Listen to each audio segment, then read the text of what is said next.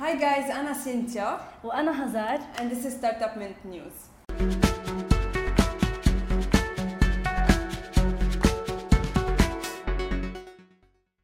The She's Entrepreneur event by Makhzoumi Foundation happened last week وخلينا نشوف شوي شو صار during that day. Being in business is not easy, especially when I started, it was kind of a few years back. Things have changed along the time. But the challenge was, I always say, if I didn't have a good team working, we wouldn't have made it.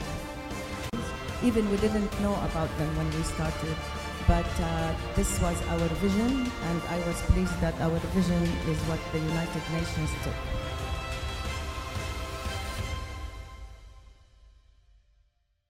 Delivery Hero اشترت زوماتو's UAE business ب $172 مليون according to Economic Times.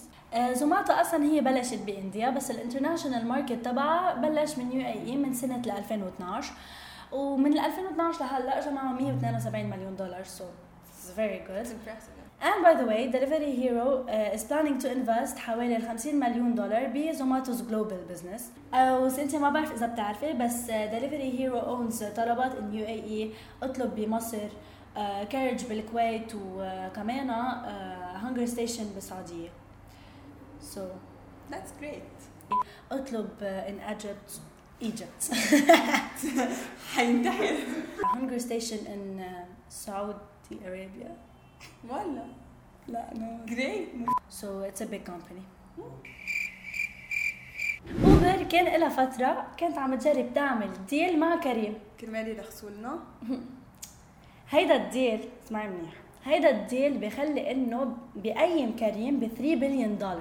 $3 billion يا سنتيا يعني 999 مليون زائد مليون دولار. ضرب 3 بقلكن المخرج. سو هيدا الديل إذا تم معقولة إنه كل كو-فاوندر من كريم يطلع له بحدود $300 مليون. عدا عن إنه أكيد الإكزيكتيفز حيطلع لهم a hefty amount. أنا شو بيطلع لي؟ كوبونات. بقبل. Cause why not؟ كوبونات بقبل. أوبر أو كريم؟ أوبر أو كريم. اللي بيعطينا؟ إيه. نحن بنقبل. أخذت موافقة. أوبر يا سنتيا كنت عم تفكر تعمل ما تضحكي. نحن بدنا كوبونات أوبر. The co-founder of أنغامي إليا حبيب صرح بانترفيو مع Music Business Worldwide إنه صار في عندهم over 21 million subscribers و 1 million اللي هن paying subscribers وأنا منهم وما بقفل ولا شهر. So كمان أنا بقبل إنكم تصيروا تعطونا 3 months subscription. عن جد صارت episode لشحادة. ومن نقاط القوة لأنغامي غير إنها لبنانية إنه صار في عندها 29 موبايل نتورك بارتنرز بالمينا ريجن. صح 100% وحتى انه هودي الموبايل نتوركس بالبلدان اللي هن متواجدين فيها عم يقدروا يخلوا الكل انه يشتركوا بسهوله as little as $1 per month بأنغامي. And by the way أنغامي صار مستثمر فيها أكثر من $40 مليون من قبل leading investors مثل MEVP, MBC Ventures and Mobile Ventures. زلمة مين كان في بلبنان؟ بن ستيلر and سوزان سايرندون. Okay, كانوا they visited Beirut for a special screening of film سفرة اللي هو based on a true story of مريم الشاعر اللي هي ليش فلسطينية صارت business woman. أنشأت her catering company باسم سفرة. و the screening كان ببيروت ديجيتال ديستريكت وحذري مين كان موجود معهم؟ مين؟ نادين لبك. نايس. طب وليه اجوا؟ ستيلر هو Goodwill Ambassador of UN وسارندن هي activist and champion of women empowerment و the producer of سفرة. نايس. Yes. وبالايفنت مريم الشعار بتقول قصتها بتخبر كيف أثرت هالكمباني على حياتها وحياة اللي حواليها لأنه هذا النجاح صار من خلال إصرار على أن تخطى كل شيء صعوبات واجهتهم وهذا الشيء خليها تكون inspiration لأول women كانوا بالكامبس معها. نايس very nice. هذا الشيء بكبر القلب. جد.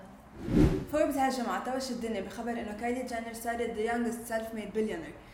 وفي كتير علقوا على كلمة self-made لأنه مثل ما بنعرف هي من عائلة كارداشيانز وإنه اسمهم أثر على البزنس بس إنه في كتير عالم عائلتهم مشهورين قد كارداشيانز وأكتر يمكن وما قدروا يعملوا الشيء اللي عملته بالبزنس.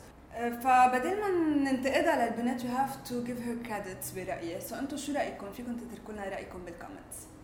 اتصل على 005. And finally guys, don't forget to subscribe to our YouTube channel startupminute.co and see you next week. Bye.